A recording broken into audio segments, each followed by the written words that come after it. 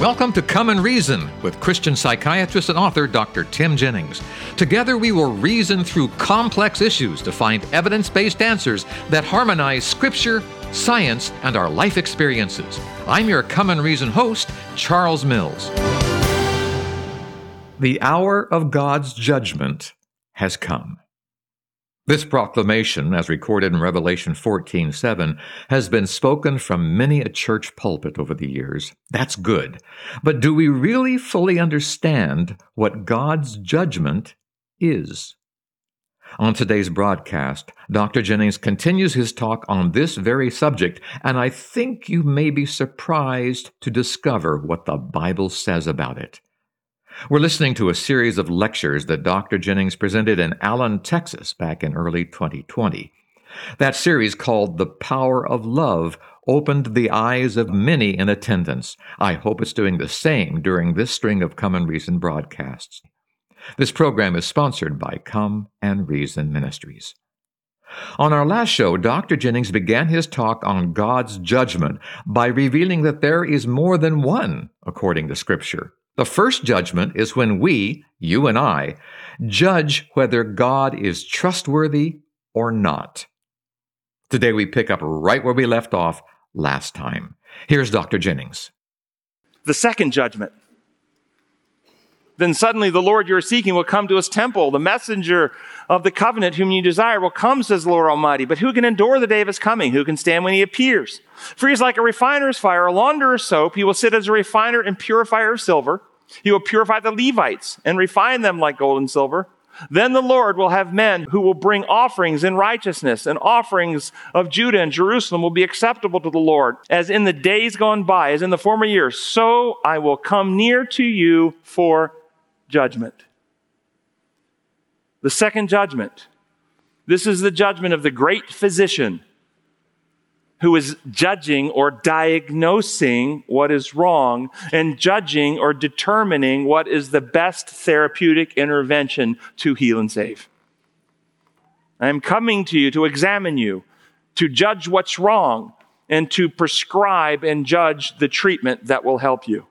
This is God bringing judgments throughout human history upon rebellious people throughout history, recorded in Scripture and even not recorded in Scripture, to convict, to redeem, to protect, to redirect, to keep open avenue for Messiah. God judged that the avenue for the Messiah was almost closed, only one righteous man, and he judged that the best action to keep open avenue for Messiah and to save the human species was to send a flood. And he judged that in so doing, he would shorten human lifespan and prevent the hundreds of years of evil lives for corrupting multiple generations, and he would make the environment more difficult to produce a harvest so people would have industrious work and human character would be protected. He made judgments. And all of his judgments are for our salvation and for our healing.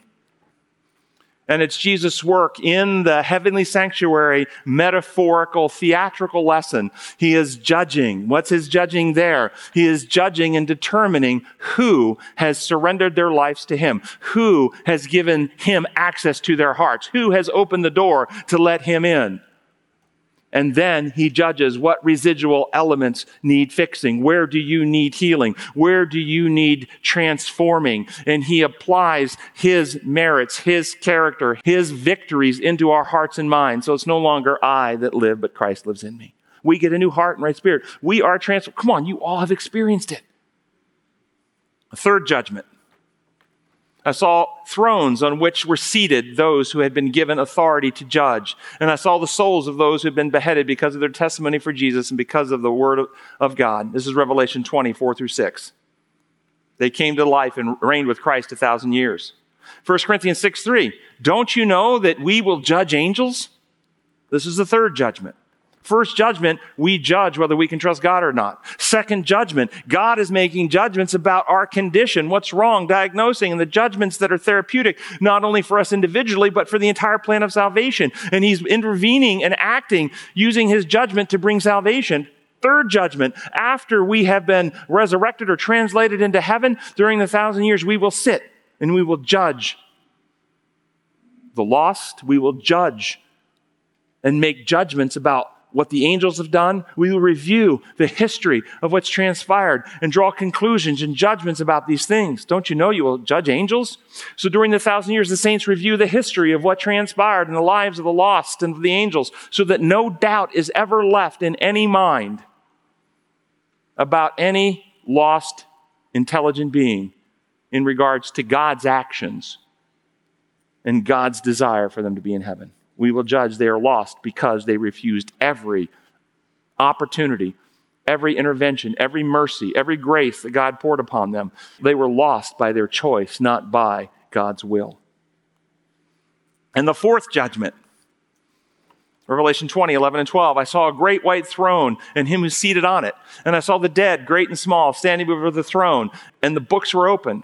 Another book was opened, which was the book of life, and the dead were judged according to what they had done as recorded in the books. And what is recorded in the books of heaven? Character. The fourth judgment.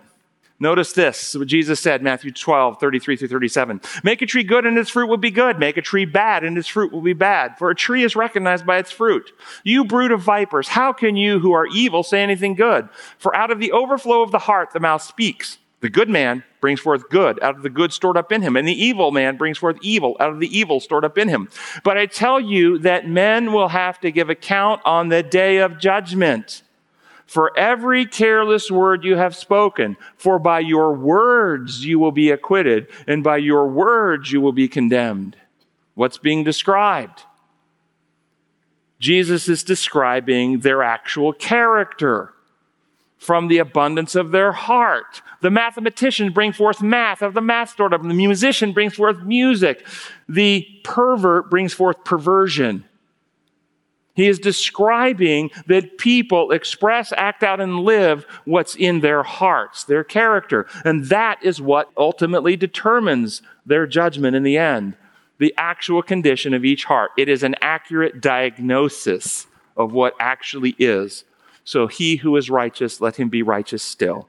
And he who is wicked, let him be wicked still. The end of the 1,000 years, the fourth judgment, the end of the 1,000 years, when the New Jerusalem, the gates are open and no one comes in. The wicked acknowledge they were wrong and God was right, but they attacked the city anyway. Then they experience the fires of unveiled truth flowing out from the city, out across the earth, as God reveals and no longer holds back his life-giving glory that the saints and the righteous are living in.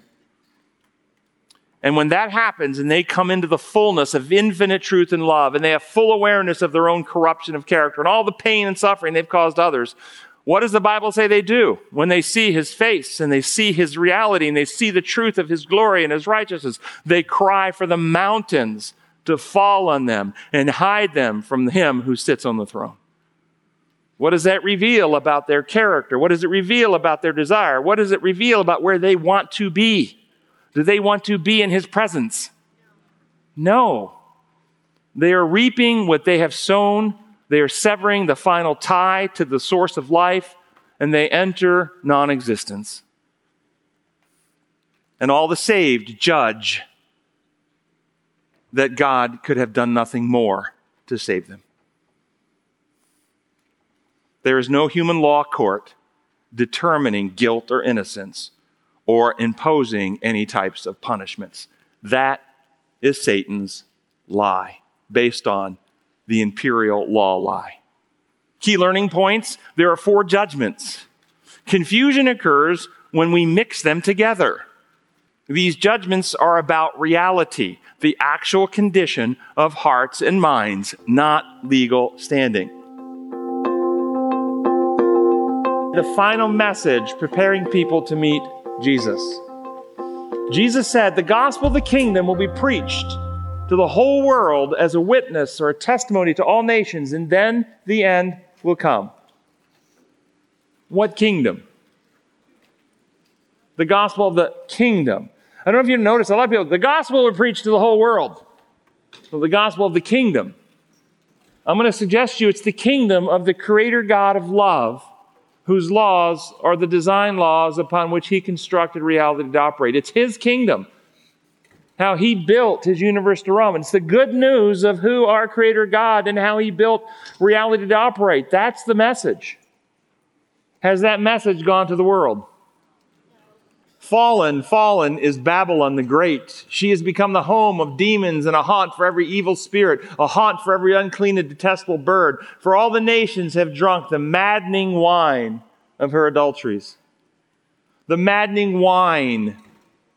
Wine intoxicates, confuses, gets you to not be able to think clearly. These are the lies about God. It's a metaphor for the lies about God that have been imbibed, that have been ingested, that have been taken into the hearts, minds, that have been taken into the churches so that there's confusion. Specifically, the core intoxicant is this idea that God's law functions like human law, an imposed system of rules, which then every cascading distortion comes from. God then becomes imperial. He's the source of pain. He's the source of suffering and death from which we need protection. Remember the law of worship. By beholding, we become changed. This is why the Bible says, let us fix our eyes on Christ, the author and finisher or perfecter of our faith. As we fix our eyes on Christ by beholding him, we become like him as we esteem, adore, model after, and choose to identify with. We know that when he appears, we shall be like him, for we shall see him as he is. This transforming process requires that we come back and worship him. The gospel of the kingdom of love must go to the world so that we have the good news. This is our God. This is who the Creator really is like. It's like Jesus has revealed him to be, which requires we reject the imperial views of God with its human law construct and worship the Creator. Thus, again, the revelation, first angel's message to give glory to God. Remember, the eternal gospel is to go to the world, the gospel of the kingdom, and we are to give glory to him and worship him who made the heavens, the earth, the sea, and the springs of water.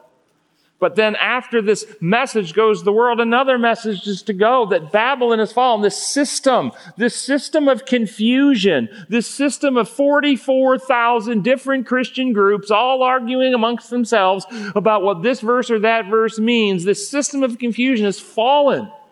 It doesn't transform hearts and minds. I don't know if you know the data, but the data shows that child abuse rates are no different in Christian homes and non-Christian homes. Spouse abuse rates are no different. Pornography use is no different. Addiction rates are no different.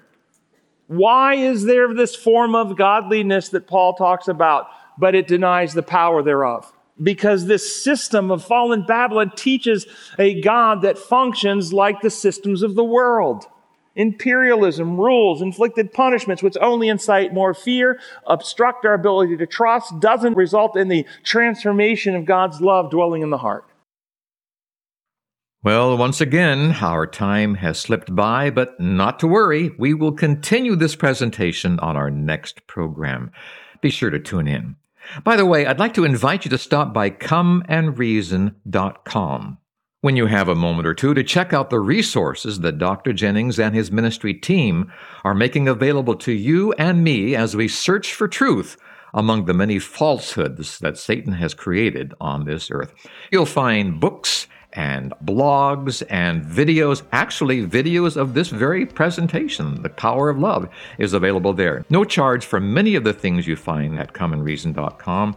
We want you to understand and love God, the real God. We want you to know how God acts and who God is. And all of those resources are available to you at comeandreason.com. This program is sponsored by Come and Reason Ministries.